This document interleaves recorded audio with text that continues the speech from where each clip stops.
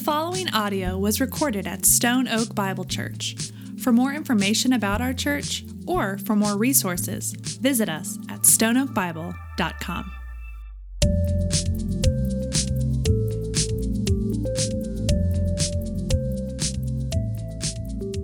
All right, let's get to work this morning. If you have your Bibles, would you grab them? Would you open with me to Genesis 29? We have a weird one this morning. This would make the weirdest movie, the weirdest soap opera. I mean, just strange in a lot of ways. I'm going to pick on my wife for a moment. I should have told you I was going to do this. It's not bad, I promise. Now you're all listening. Last week, she was in service, and I was preaching through Genesis 28, and that afternoon, I asked her the question that every pastor asks his wife, like, how was that? Was that clear? You know, how did that come across? Like, every pastor's wife will be asked that question today at 12:30. But I asked her, and she told me, she was honest. She said, honestly, I was distracted. I was like, what? How dare you? Like, how can you say that, right? And so I asked her, I said, what do you mean? She said, I got distracted because of the text. I said, what do you mean? She goes, I made the mistake of reading ahead. And she goes, I could hear what you're saying, but how on earth are we going to handle this? And listen, I was deeply insulted. No, I'm joking. I wasn't. If you're going to get distracted by something in the service and it's God's word or prayer, I'll fist bump you, all right? I'm not going to get mad at you. But listen, she was right. As you read ahead, it's this crazy story of deceit, polygamy, a weird race to have more and more children, mandrakes. There's a lot going on here. This is a strange one. It's a super dysfunctional family. Just crazy. And to make things weirder, is this super dysfunctional family is God's chosen family. It's the plan of God. This was Jacob, the patriarch, Abraham, Isaac, Jacob. And these children that we're going to read about were the 12 tribes, right? God was going to use them in an incredible way. What we're going to see through this story is that this is all the proof you are ever going to need. All the proof that you are ever going to need. That no matter what we do, God works in and through crazy people and crazy stories. As much as we try to take this thing off the rails, God's plan cannot be stopped, cannot be thwarted. This text is all the proof we need, and that's really good news, amen? Well, as we dive into this one, let's go to the Lord in prayer, and then we'll get started. Lord, we thank you for this moment, this day that you have made, for bringing us together around your truth and your word. We thank you that no matter our background, no matter where we come from, no matter if we're young or old, no matter if what our ethnicity is, no matter the status of our bank account, no matter any of it, we thank you that we are saved by grace. That we are brought into your family through Jesus Christ, that we stand shoulder to shoulder under your word that you've given to us in Scripture. And so this morning we stand under it. We ask that you speak, that you reveal our sin, that you strengthen our faith, that you stir our affections for Jesus. And as you do that, we say thank you, we give you glory. In Jesus' name, amen. Amen. All right, so I'm going to split this text into two parts, okay? The first part I'm going to call the marriage war, and the second one I'm going to call the birthing war. Both are the two parts that make up this crazy story. So we're going to pick up where we left off last week. We're going to build on it in some really powerful ways. Let's start with Act 1, the marriage wars, or war. Jacob here is searching for his wife, just as Isaac, his dad, told him to do. If you remember, Isaac said, don't take a wife from here, from a Canaanite woman. What did he say? He said, go take your wife from one of the daughters of Laban, your mother's brother, right? You remember that? He tells him to go. And this was Jacob's mission, his objective, to find a wife. Not only a wife, though, specifically from the daughters of Laban. This was his task. And wow, was Jacob pleasantly surprised when he saw her. He gets to this land. He finds some people here in verse 4. And he says, my brothers, where did you come from? They said, we are from Haran. And he said to them, do you know Laban, the son of Nahor? And they said, yeah, we know him. He said to them, is it well with him? And they said, it is well. And here it is. They say, and see, Rachel, oh Rachel, his daughter, is coming with the sheep. This was the moment of truth. Jacob was sent for this purpose. He had not seen her, though. They didn't have Facebook. He couldn't Facebook stalk. He did not know what he was about to get into. His heart's racing. And then he sees her. While he was still speaking with them, Rachel came with her father's sheep, for she was a shepherdess. Now, as soon as Jacob saw Rachel, the daughter of Laban, his mother's brother, and the sheep of Laban, his mother's brother, not sure why they include the sheep in that description, but Jacob comes near, he moves the stone. And then this is a bold move. Maybe there's some context difference here, there probably is, but this is bold. Our man Jacob then, verse 11, kisses Rachel and weeps aloud. And that's bold. Like, I don't know if when the first time you saw your spouse, but I mean, when I met Candace, I don't think I did that. But that was Jacob.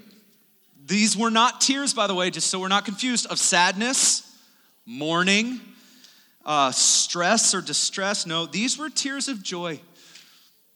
This was a happy man right here. And Rachel runs back, tells her father, they meet each other, embrace each other, and they live happily ever after. Wrong in every way. In every way. See, Jacob stays with him for a month, works for Laban for a month, and then the conversation comes up. It's like, hey, you can't be a bum here. You shouldn't. In verse 15, because you're my kinsman, should you therefore serve me for nothing? Tell me what your wages should be. And here's the moment Jacob was waiting for. You know, Laban, there is something that I would like. Let me rephrase that. There is someone that I would like. Verse 16, now Laban had 2 daughters. The name of the older was Leah, and the name of the younger was Rachel. We're only given a brief description, and that was in 17. Leah's eyes were weak, but Rachel was beautiful in form and appearance. But even more than that description, verse 18 sets the tone. Jacob loved Rachel. Loved Rachel. So he said, I will serve you for 7 years for her. And I love Laban's response. It is such a dad move. This is a dad move. Dads don't change. Listen to this. Laban said, it's better that I give her to you than I should give her to any other man. So in other words, I guess this guy's a little less terrible than what could be out there. So, I love that. But Jacob here would work and serve Laban for 7 years. Come on, guys. 7 years. If you just pull like a average salary package and you factor in 7 years of work, you're looking at approximately $400,000 to $500,000. That's over 2,500 days. But Jacob loved Rachel. Jacob loved worth it, right? And you have to love this line, verse 20. Jacob served 7 years for Rachel, and they seemed to him but a few days because of the love he had for her. It's just beautiful, right? It's the making of a really good country song right there. Now let's fast forward. 7 years are complete. He's done it. 7 years are complete. So Laban calls a party, a feast, a celebration. And after the festivities, the ceremonies, the marriage was consummated. They lived happily ever after. No. In the midst of the celebration, see, a deceitful plan was kind of concocted.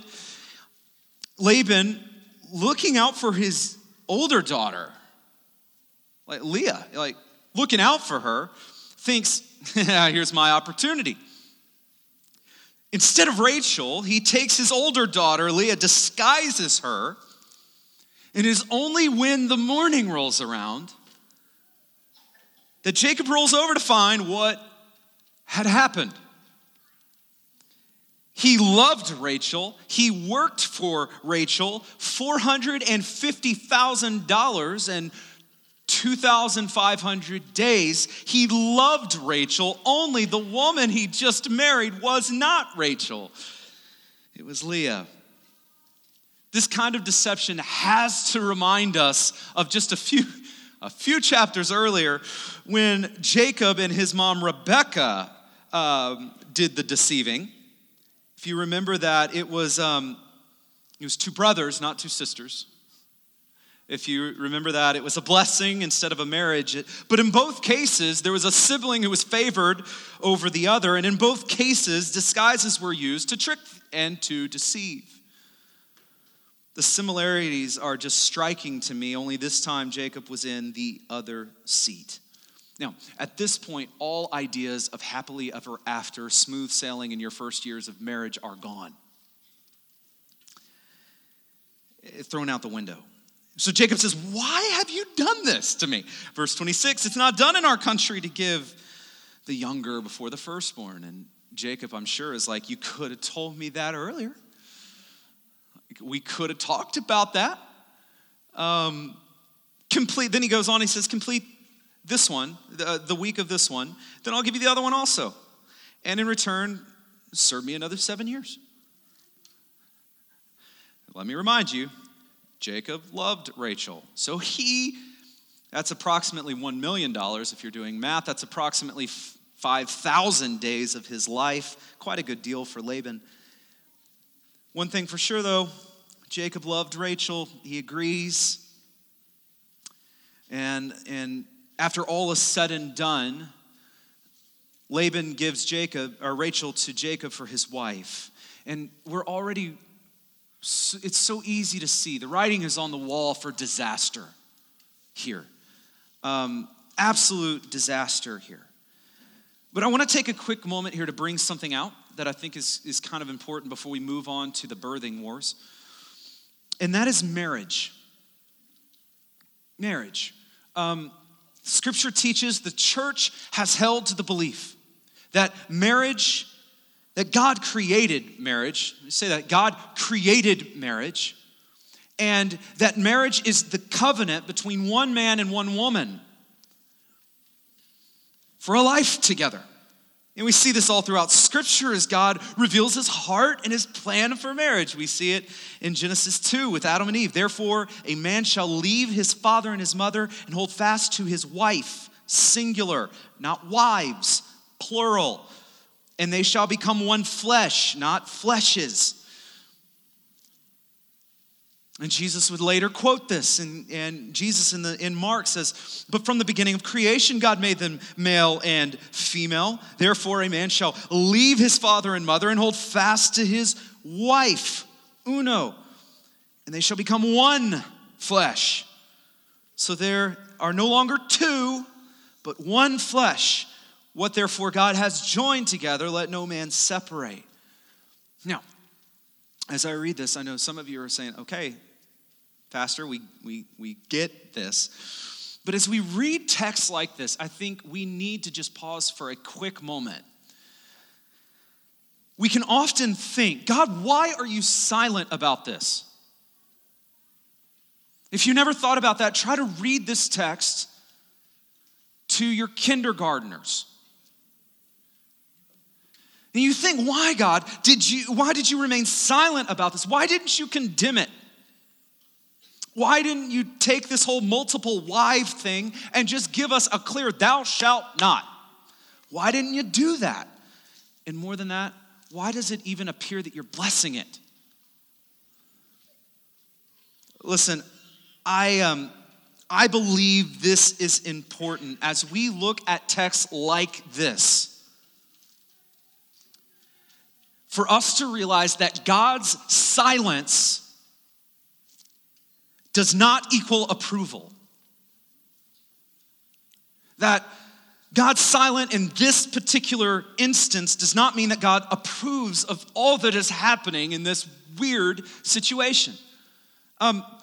It's important for cases like this for us to be able to zoom out and to allow the weight of other text to speak into what we're seeing here and what we're confused about in ours. To help the weight of other texts of Scripture to speak into the silence. There's an old rule in understanding Scripture to let Scripture interpret Scripture. Whenever we're confused on Scripture, let Scripture speak into it. That when something's difficult or there is silence, what we need to do is consider the whole of Scripture as it comes to bear on whatever it is that we're looking at, in this case, marriage. And as we do this, it's important for us to do this right here. As we zoom out, we're able to see God's great and beautiful and wonderful plan for marriage and for human flourishing. God reveals his plan for one woman, one man, one flesh, right? As we looked at in Genesis and Mark. And as we do this, as we live that out in marriage, we literally model for the watching world what the love of Jesus looks like. I don't know if you've ever considered this, but just stop and think about how Scripture says, husbands, I want you to love your wife. This is just one example. Like Christ loved the church. I want you to love your wife like that. In other words, I want you to say, you know what Christ's love looks like? Let me show you the way I love my wife. Let me demonstrate the sacrificial love of Jesus through the sacrificial love that I have for my wife. This is God's design. In other words, your marriage is designed by God to be a gospel proclamation. I don't know if you've ever thought about that, but you're to model for your spouse. You're to model for your kids. You're to model for the world what the love of Jesus looks like. How incredible is that? Now, are we perfect in this? No, not at all. But this is our true north. This is our hope. This is where we want to be in our marriages. This is God's design for our marriages and for human flourishing. And although we see here in this text this practice of polygamy or having more than one wife, we see it here, we're able to say three things with confidence. One, just because our culture accepts it or practices this or approves of a practice does not mean we should or that God does. There are many reasons why this practice was done in this time. We're not going to have time to get into all of the reasons why. But there are things that were happening in this culture that led this culture to normalize and to legalize polygamy. But just because our culture accepts, approves, normalizes, calls things normal or legal does not mean we should or that God does. That's number one. Number two is that just because God does not actively condemn this practice in this specific text does not mean he condones it. Silence in one text cannot and should not be used as our proof text. Say, well, I guess it's all right. We should zoom out. Let Scripture speak to Scripture. Third is just because God allows this practice here does not negate God's wonderful revealed plan for marriage. In other words, we don't have a thou shalt not right here. We don't. But we do have the full weight of Scripture that reveals God's plan for marriage. That our marriage is for one man, one woman, one flesh. To walk together, to grow in grace together. To demonstrate the love of Jesus together. A living, breathing gospel presentation together. That's it. That's it. So as we engage with this first part of our text, the marriage war, we see three things. We're able to say three things with confidence, and that is, one, just because our culture accepts it does not mean we should. Two, just because God does not actively condemn it in this text does not mean he condones it. And three, just because God allows it in our text does not negate God's beautiful plan and design for marriage, for human flourishing. So, as we will see, this practice, by the way, leads to a mess, a big heap of mess. And we roll out of the marriage war with strife, division, unrest, just a drama-filled disaster that leads us, sets the stage for disaster number 2, which is the birthing war. Let's get into that. We see that, as we said, Jacob, man, he loved Rachel. And then we also see in verse 1 that Jacob hated Leah. See, the tricking had led to some bad habits and bad blood and just set the tone here. Yet, God looks at Leah. Take this in. With compassion. As messy as this was, he looks at her with compassion and he blesses her with children. And we're off to the races. Here we go. I'm going to work through this quickly because I think it's better when I do, because we're able to kind of take in the whole scope of this craziness. So Leah, she had Reuben, then Simeon, then Levi, then Judah. That's 4. Then she takes a breather. How dare her, right? No, she takes a breather after that. So we have 4 kids that come from Leah right away. Then Rachel, as we see in our text, sees all this and was jealous, envious of her sister because she was barren at this point. So in verse 1 of chapter 30, Rachel, it says Rachel saw that she bore Jacob no children. She envied her sister, and she said to Jacob, "Give me children or I shall die."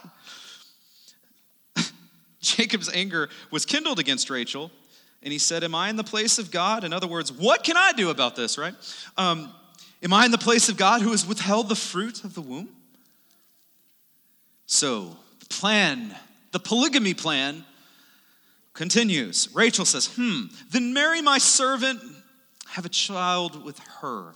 So the plot thickens. It just gets worse.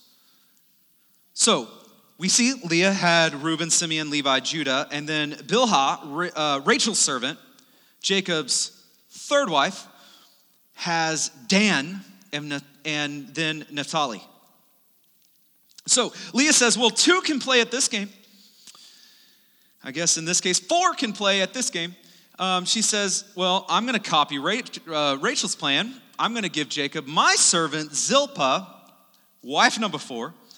And just great idea after great idea keeps rolling in. And they try to literally outbirth each other here. So then Zilpah has 2 more babies. That's Gad and then Asher. So if you're keeping score, Leah and her team 6, Rachel and her team 2. 6-2.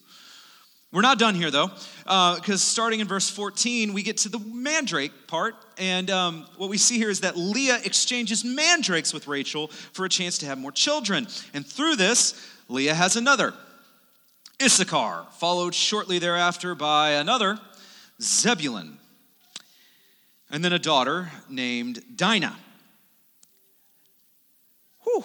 So at this point, the birthing wars conclude with the time being, this time with Rachel getting the last word, I guess you can say, having the last baby. She had not conceived yet. She was pregnant with a baby boy whose name was Joseph, all right? What a mess. How on earth could God possibly use all of this stuff, this extremely dysfunctional family? How could God use this? That, church, is the question of the day. How could God use this? Last week, we looked at Jacob and his life up to this point, and we asked the question, why on earth, Jacob? Why did you choose Jacob? This dude there's nothing in his life that would earn him or get him any merit to earn God's favor. Nothing. Nothing justifies this blessing. It doesn't make sense. Yet God blesses him. Why, Jacob? That's what we talked about last week. And this led us to better understand the grace of God. That Jacob was not chosen because Jacob was good. Jacob was chosen because God was good. That Jacob did not set himself apart from all the rest. No. God set Jacob apart from all the rest. This is grace, completely unearned, unmerited favor of God. God chose Jacob. Why Jacob? Because of grace. And then realize something huge. Last week we realized this, that we are Jacob. That this is us. Why Jacob? Why me? Why you? It is about grace, the grace of God. We are saved by grace and grace alone. That's where we were last week. Why Jacob? This morning we're simply going to expand that a little bit and not only ask why. Why did he choose Jacob? But this morning we're going to ask the how question. How could God use Jacob in all of his mess, in all of these terrible decisions? How could God use Jacob and this mess? This is not the way it should be. This is dysfunctional. How could God use all of this? The marriages, the birthing, the mandrakes, all that goes into it. How could God use this mess? Church, this is so important. And I think in many ways this is probably, it's just as relatable as why Jacob for us. The answer to the how question is the same answer to the why question. Here's what I mean. How could God use Jacob? Well, it was grace upon grace upon grace. In other words, the grace of God did not just call Jacob and save Jacob. The grace of God sustains him. It is not only justifying, it is sanctifying. We are not only saved by grace back then, but we are walking in grace today. How many know that after you have been called out by God, after God has revealed himself to you and you've responded, how many know that you're not done growing in grace? You are not done relying on God's grace. We are not done. How many know that the grace of God, the need for the grace of God in our lives does not go away? It does not lessen after you respond to the gospel. How many have ever felt that daily need of God's grace? Jacob was called by grace and grace alone because that was God's plan, by grace and grace alone. God pours out his grace on Jacob because it was his divine plan to do that. And it doesn't end here because God just continues to pour out his grace on this man and this story.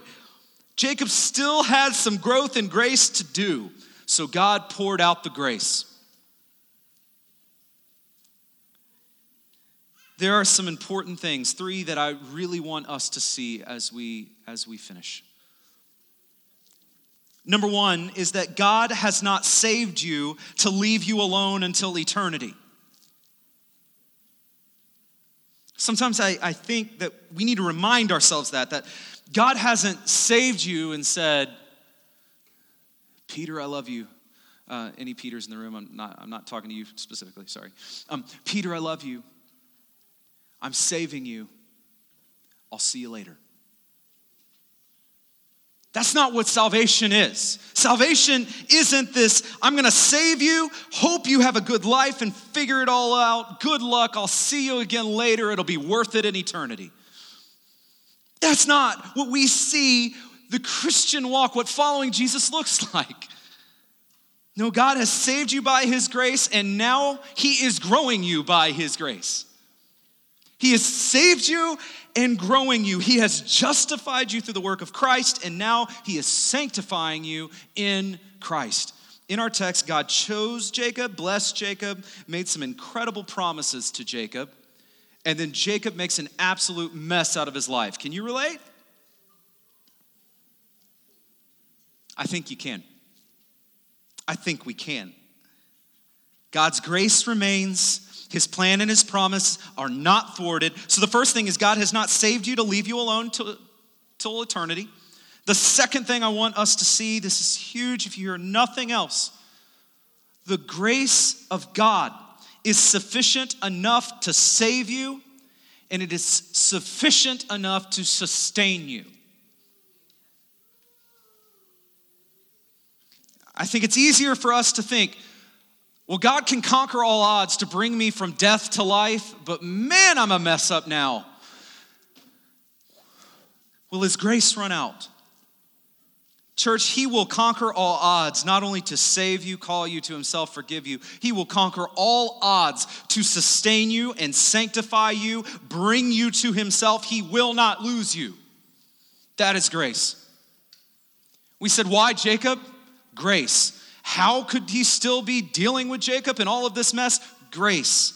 It is amazing to me that it is so much easier for me, I'm going to speak for me, to understand and to believe that God has saved me from my sin, brought me into the family of God, than it is for me to believe the fact that our God, he is not giving up on me. That is grace. It doesn't depend on you, and it doesn't run out when you make a mess. He doesn't lose you or say, never mind. His grace is sufficient, not only for salvation, but for life. God has not saved you to leave you alone for eternity. God's grace is sufficient enough to save you. It's sufficient enough to sustain you. And the third one, please hear me, is that God is going to do what he promises to do. God will do all that he promised to do. Grace says, God's going to do what he promised to do because of grace and because he is faithful. You may be here and you can relate to Jacob in so many ways. I hope not polygamy, that's illegal. But you can probably read the story and relate to the fact that God just saved him and blessed him and promised to him, and then he messes it all up, right? We can relate to this. Your life may be a mess right now. Your relationships might be an absolute disaster right now, and it might be your fault. You may have made a mess, and you might even be right now in the process of making that mess. Now listen, church, to all of us and all of our messy lives, the promises of God, all that he has promised you, all that he has promised you will pass, will happen, because he is God. He is always faithful, and his love never fails. Ever, ever, ever, ever. If you remember, God said in chapter 28, verse 15, he says, behold, I'm with you, I'm going to keep you, I'm going to bring you back, and I'm not going to leave you until I have done all that I have promised to do for you. We ask, why Jacob? Grace. Now we ask, how could God still be using this guy? It's not because of how good he was. It's not because of how great he was. It is because the grace of God. It is because God made a promise. And our God keeps his promise, all of them, each and every time. And I hope that you're able to see it. You have not messed up too much.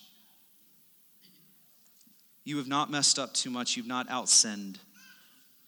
And it is a shame when we as Christians can understand the grace of God in our salvation, but then totally live in shame and fear because we can't understand the grace of God in our daily walks. This text reminds us that God's grace, we are saved, and it's by God's grace that we now walk. You don't go from sinner, get saved, and become the perfect insta-saint. No, that is a process. That is growth in grace. And we get the joy of walking in that, the joy of growing in that. He will do all that he promises to do. And as we close, before I pray, I want to remind us of one thing. Psalm 70, 68, you don't need to turn with me there, but says, but he chose, this is God, chose the tribe of Judah, Mount Zion, which he loves. How did he choose Judah? I mean, what could this mean? What does it mean that he chose Judah? Well, ultimately, we will find that it is through Judah, this tribe, this household, that God would bring Jesus Christ into the world. I want you to take this in. In each account of Jesus' genealogy, we know that Jesus comes from the tribe of Judah. As messy as this is, the birth wars, the marriage war, all of that, God's promise would not fail. And ultimately, he would use Judah, the son of Leah, to bring the Son of God into the world. Our God is a God of redemption. He redeems us from death to life, and he's constantly redeeming our messes.